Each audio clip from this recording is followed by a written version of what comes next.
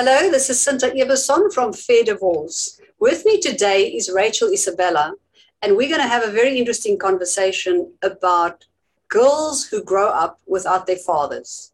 Fatherless girls is a rare topic that hasn't been discussed much, and we're here to discover how that impacts us women when we grow up without our fathers or with fathers that are physically present but they are absent emotionally, and how that impacts us. And also, we're going to look further into how that determines our choices in life in terms of who we choose as partners, who we are attracted to, and who we fall in love with. So, Rachel, thank you very much for being here and welcome. Hi, Cinta. Thank you so much for having me here. I've spoken a lot already, but please tell us about yourself, what you're comfortable to share with us, and how you came about doing the work that you do with women who grow up without fathers, with absent fathers. Sure. So I grew up in a home with a mom and dad and an older sister. And around the age of 11 or 12, I started telling my mom that my dad didn't love me. And I really couldn't articulate why I knew this. I just knew it. I knew in his indifference towards me. I knew his complete lack of interest in what I was doing. He was just checked out. And it was around this age that I started looking for surrogate fathers. My first one was my sixth grade teacher, who was this wonderful man who was kind to me. And this pattern of mine continued through high school with, a gym teacher and then a math teacher. And I was just looking for a surrogate father, some guidance, some love from a male figure that I obviously wasn't receiving at home. Now, that's how it manifested for me. A lot of times a young girl without fatherly attention becomes very promiscuous or completely shuts down her heart and doesn't want to let anybody in. And so it can manifest in many different ways, but the one overwhelming thing that I've noticed in most of the women that grew up without a father or without the love of a father, even though he was physically present, is a feeling of unworthiness. Because if the first man who was supposed to love you does not and doesn't show it in any way, then the idea of being loved by any other man becomes very hard to believe. So when I was growing up, I had no problem believing when a woman told me she loved me. I had a good relationship with my mom. I had a sister. I had aunts. I had best friends. I had a godmother. If you were a female and you told me, I love you so much, you're wonderful, you're so special, I got it. I believed it. But my first few boyfriends, it didn't sound right because I wasn't used to being loved by a man. So depending on your situation, growing up, it could have manifested in many different ways. And maybe what happened to me doesn't resonate. But the feeling of unworthiness, feeling unworthy of love is what I think 95% of us deal with. And then it manifests in different ways. That's very interesting. I know with some of the people that I've worked with, I've seen the same history that you've just explained. And yes, it manifests in different ways, and we reach out or we rebel against it, or we just totally withdraw because our self-worth actually takes a really, really bad knock as a result of it. So in your experience, what happens when we get to the stage where we mature or grown up and we start falling in love and we pick life partners with the intention of having a family with them? How does this impact? So a lot of women who are fatherless daughters attract the wrong kind of man because they are mating, they are attracting at the level of their self-esteem. So it doesn't mean all of us, because I do know fatherless daughters who have attracted wonderful men, but it shows up in their life in somewhere else, for instance, in being very overweight, and they're hiding themselves because they didn't receive their father's love. So it doesn't happen to all of us, but in my case, it did. I attracted someone at my level of self-esteem, and it obviously wasn't a good one. The person that I would attract now, loving myself the way that I do and having healed myself, is completely different.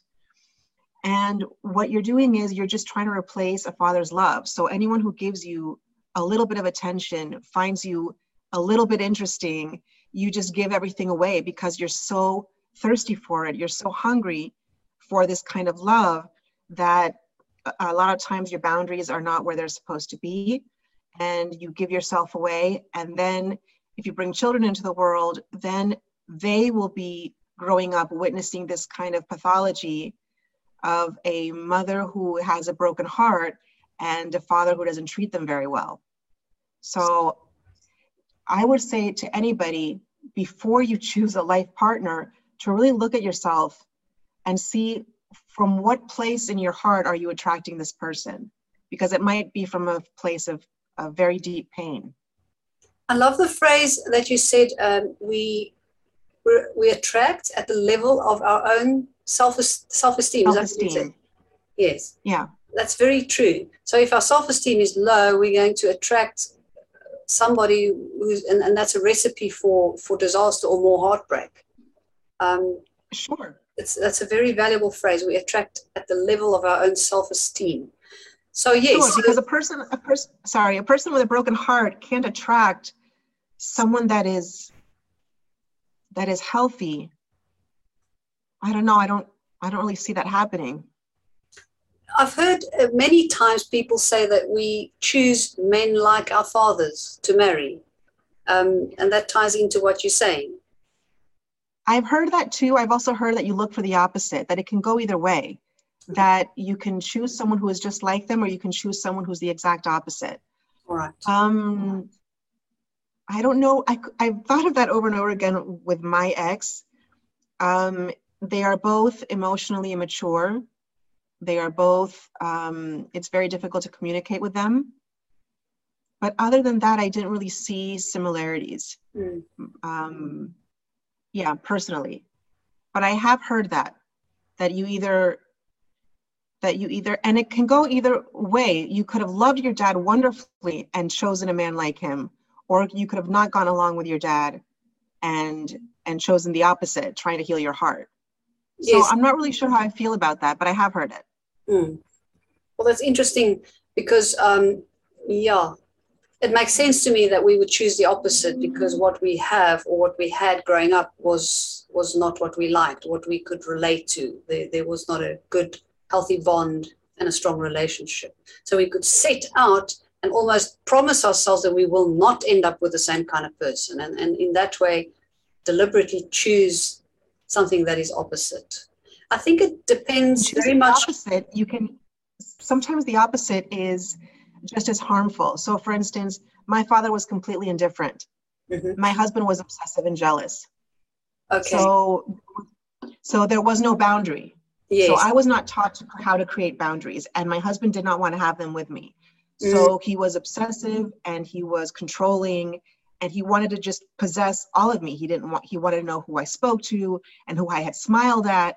And it was very, very toxic. So to go from someone who completely ignores you to the opposite, I attracted, I guess, because it didn't occur to me that it could go wrong, but it can. Yes, it makes sense. And I suppose it depends largely on your own personal growth that you have gone through while you grow up and beyond that, and the degree of insight that we develop into ourselves and the baggage that we carry with us.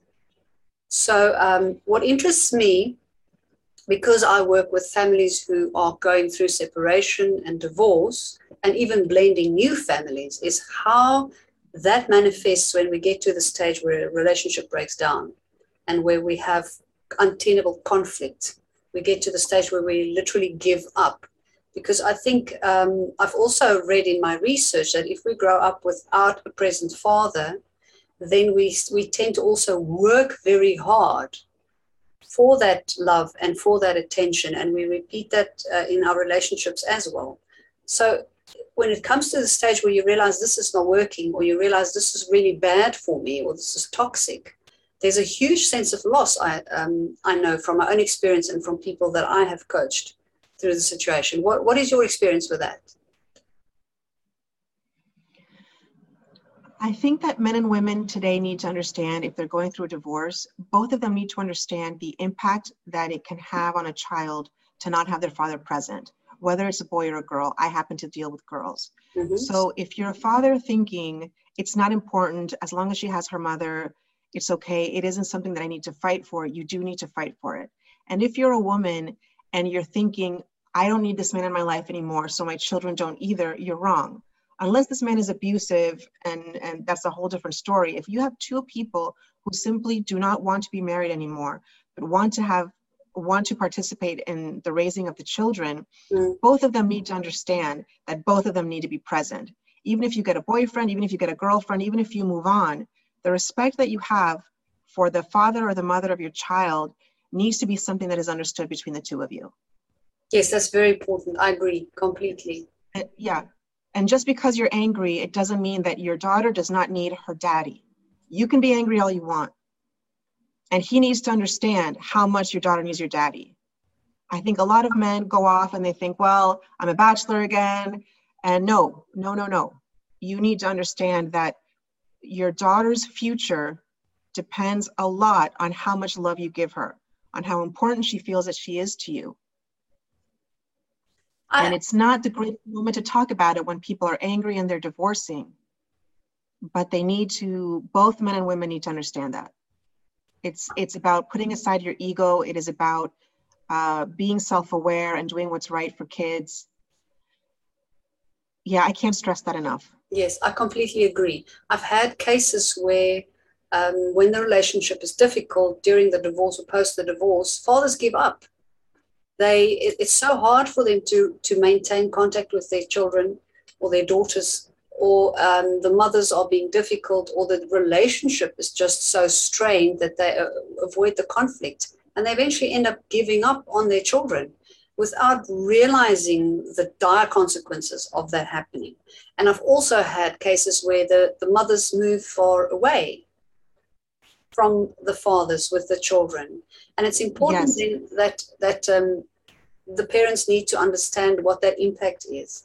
I always teach the parents that I coach that it's the responsibility of the adults to maintain the relationships with the children. It's not the children's responsibility, even though they are teenagers and they grow up and you reach a point where you think they're old enough to decide for themselves, or the children are old enough to know better, or anything to that effect. It remains the parents' responsibility to maintain a good, healthy relationship. And I think that's where we have a huge task, is to impress upon fathers the importance of being present in their daughters' lives.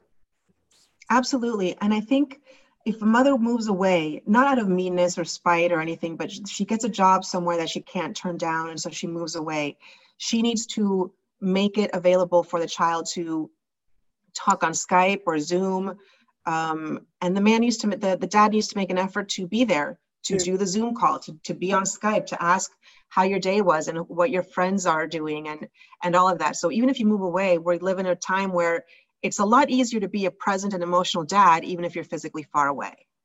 Yes, that's true.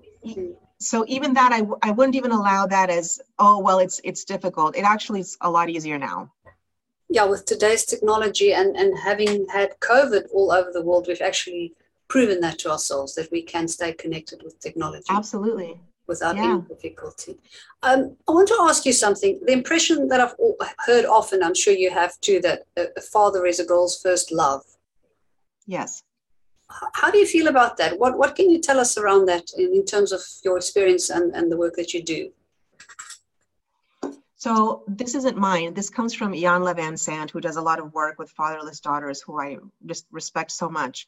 Mm-hmm. And she says that for a young boy, the father is there as an example. But for a little girl, daddy is a relationship, and it is supposed to be her first loving, intimate, non-sexual relationship. Mm-hmm. So she grows up learning that she is loved, not for what she can give a man. Yes, that's very valuable. Yeah, that was amazing when I heard that. It was so well explained. So she's loved for who she is, not for what she can offer a man. Exactly. There's no expectation. Which is why so many fatherless daughters turn to sex and become promiscuous at a young age, because they're looking for that, because they've never been held in a way or loved or told that they're amazing and creative and interesting by a man. And so they know that they have their body to offer. And so that's what they offer, just to be held for a moment, just to be looked at and validated for a moment. So I think a dad is a girl's first love. I also think a mom is a boy's first love too. I had that with my son. Mm-hmm. So yeah, and I think that I've done a lot of forgiving and healing, but there is something that I think fatherless daughters need to know, which is that the pain doesn't completely go away. And that's normal. If what you're thinking, I can help you forgive, I can help you heal, but there is pain that simply won't go away. So if I see a bride dancing with her father, I cry because I never had that, and I won't. Yes. And so there are still things that, even when you do the work, just know that it will be normal for the rest of your life for certain things to hurt you, and to make you cry and to make you long for what you didn't have. That's also normal. There's nothing wrong with that. Yes, and that's okay. It's not very reassuring to hear that the pain's not going to go away, but it's reassuring to know that it's normal and that it's perfectly okay, and we learn to live with it. We get better at it. It is. I read the book, The 5 Love Languages. Yes. And because I'm not in a romantic relationship at the moment, I listened to it thinking about how do I show love to my son or to my mother or to my best friend, and which was really interesting to see it in a non-romantic context. And I immediately thought of my dad. And I looked at the 5 love languages really carefully, and I realized that he had not shown one. And I thought, oh, come on, you're just mad. You must have. And I looked at all 5 of them and I thought, no, he never showed this, none of them. And it was validation for the 11-year-old who would say to her mom, Dad doesn't love me, and not be able to articulate why, yes. But knowing that indifference or that I wasn't receiving love in any way that it can be shown. So, but that day I wasn't devastated. I read the book and I had this realization, oh my gosh, I was right, not in a I was right kind of way, but in a validating the 11-year-old kind of way. Yes. And it didn't completely break my heart. I just thought, oh, okay, so this is it. Either he wasn't capable or he wasn't interested. It just is. But then there are other sentimental things like a wedding that do make me cry. So it isn't that you're going to live with pain forever. It's just don't be surprised, even after you've forgiven, if certain little things tug at you and make you long for something. Oh, that's beautiful. Thank you. So on a practical level, what is some practical advice you would give a woman who has grown up fatherless, has made some wrong choices in terms of relationships, and has now realized that there's something that she has to work on and that she has to learn about herself? Where do you start? What's some practical advice you would give somebody in that position? Well, the first thing is, because I can work with people who are stuck in anger, who have not done any emotional work, and I've worked with people who are pretty far along and maybe just got stuck somewhere. It depends on where you are in your journey. So mindset would be the first thing that we talk about. We talk about a lot of things in my coaching, but mindset, where is it that you are in terms of forgiving? What do you think forgiveness is? Are you aware that forgiving is done for you and not for your dad? Are you aware that you can have no contact? Are you aware that if you have no contact, you can reach out again? So the first thing is to just evaluate where each person is, because each story really is different from the next one. It's unique, yes. Okay. Yeah, there's a lot of us, and I've seen people contact me, and they're in different places. They're in different stages. They're struggling with acceptance or letting go, or anger. Forgiving. They need to learn how to set up boundaries in their life with an ex-husband who they chose because of their pain. And so yes, each story really is different. Boundaries is a big thing. Many people struggle with boundaries and maintaining them. Yes, boundaries and self-love. Once you've gone to the place where you can forgive and accept what happened and let go of the idea that it could have been any different, then we work on you and see what are the choices that you made. Yes. How much self-love and self-worth do you have? And what are the boundaries that you need to put up? And it could be a boundary with a boss. It doesn't have to be necessarily with your dad. Yes. But the ramifications of this relationship and the lack of love can make you make choices that are harmful to you at the age of 50. Yes. Sure. Yes. Yeah, I agree with you. That's wonderful. All right. And then if I can topple the practicalities to the other side, speaking to fathers who have daughters, what is some practical advice that you can give them? Some hands-on tips for fathers. How should you be with your daughter? What is important for you? What do you teach your daughter? I think just the presence is really, really important. I think a lot of times when a kid speaks, and a parent doesn't know what it is that they want, you can just ask, are you looking for advice? Do you want me to just listen to you?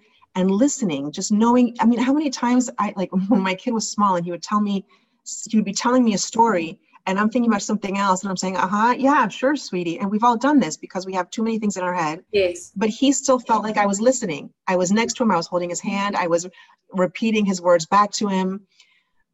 So much is about the presence, and it can be done online. It can be on a WhatsApp message. Just constantly let your children know that you're there. On a good day, on a bad day.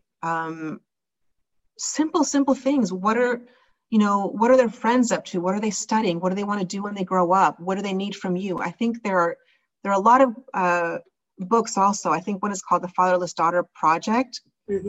That you can read not just as a daughter, but as a father. Yes. To see what can happen to your child if you're not present. I think the presence is just, I don't remember specific things, for instance, about my mother, but I know that she was present. I know that I was loved, even if I can't pinpoint it, because it's consistency. It's all the time just being there. Yes, and it's unconditional. It's unconditional. You don't have to do it perfectly. You just, your kids don't really need anything. They just need you. It's not about buying the special gift, about having the perfect bedroom. They just need you. I like that. Your kids don't need anything. They just need you. That's very, very true. Yes. Yeah. Well, this is fantastic. And I think also when you grow up, when you're no longer a little girl, when you become a woman and maybe a mother yourself, you still need your father. We still need our father. So many things. Absolutely. Absolutely. I would love to have a father at this age. I would love to see a father who loves me, see me be a mom, because I know that my mother, for instance, she loves the relationship that she has with her 2 grown daughters and seeing us be mothers. And so that growth, as long as the relationship is maintained in the different phases of childhood, adolescence, adulthood, you can enjoy your children so much. And I still call my mom and ask her for advice, and my sister does too. So, I would love the idea of having a father at 44. Absolutely. Yes. Yeah. That resonates with me too. I can see the importance of that. Yes. Well, this has been very insightful. Thank you so much. I really appreciate this. And I think we can actually carry on talking for another half an hour. There's so much to be said. I just wanted to ask one last question. Sure. Looking at the big picture, I've heard so many women say, well, I grew up without my father and I turned out all right. What does all right mean? Reach out to them and say, you're not really all right. You're missing something. Yeah. What wisdom can you share with the woman who says that? Well, I think you need to identify what all right means. If all right means that you are a tax-paying, responsible member of society, that's not enough. Are you healthy inside? Are you happy? How are you raising your children? Are you raising them with anger? How are you with your spouse? How are you with yourself? What are your boundaries like? What is your level of self-worth? How is your self-esteem? So a lot of times people say, I turned out okay because they are well-dressed, they maintain a good job, and no one in society would say anything negative about them. They didn't become a criminal. But that doesn't mean that inside your head and inside your heart, you're okay. And that what you're leaving on earth before you die is of service, is healthy. I don't think a woman with a broken heart can be a very not good mother, but can be a mother that raises healthy children. I think if you're healthy, you raise healthy children. Yes, and I think if you're not, and if your heart is still broken, then something is being passed on. yes, yes, I So, agree with yeah. you. Yeah. If you say I turned out all right, what exactly does all right mean? How do you identify it? That's a great answer. Rachel, thank you so much. I really appreciate this. Thank you, Cynthia, for having me. I loved being here. I will, for those of you watching the video, I will put Rachel's contact details in the comments below this video, wherever we post it, so you'll know how to reach her. She's all the way in Argentina, which is quite far from where I am in South Africa, but it's wonderful to meet people from all over the world and learn from people from all over the world. Thank you so much. Yes.